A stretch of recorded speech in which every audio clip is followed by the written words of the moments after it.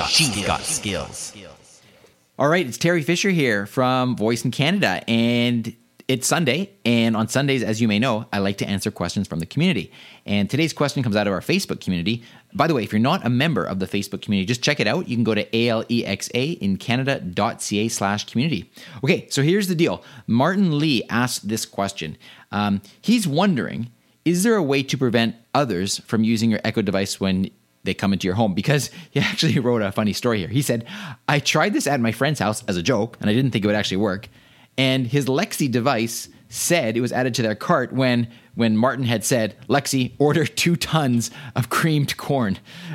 He says, thankfully, he hadn't enabled one-click ordering. Okay, so first of all, 2 tons of creamed corn is way too much.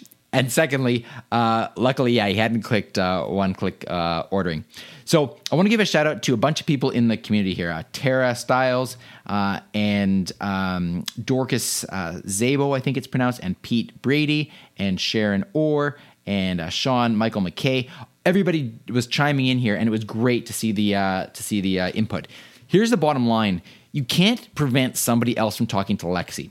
Yes, there's voice personalization so that Lexi can understand who you are, but that doesn't mean that she won't respond to other people's voices. So when it comes to ordering things, purchasing things, you have an option, right? You can either turn that function on, or you can turn it off, or you can also set it up that you have to enter a code in order for a purchase to go through. Now, here's the thing. If you enter a code, basically you're saying a verbal combination code out loud. So anybody that's around could hear that, but it does prevent somebody from coming into your home and ordering 2 tons of creamed corn. All right. So I hope you find that helpful. And Martin, thanks for the question. Again, thanks for everybody else for chiming in with your answers. It was really great to see the community supporting that.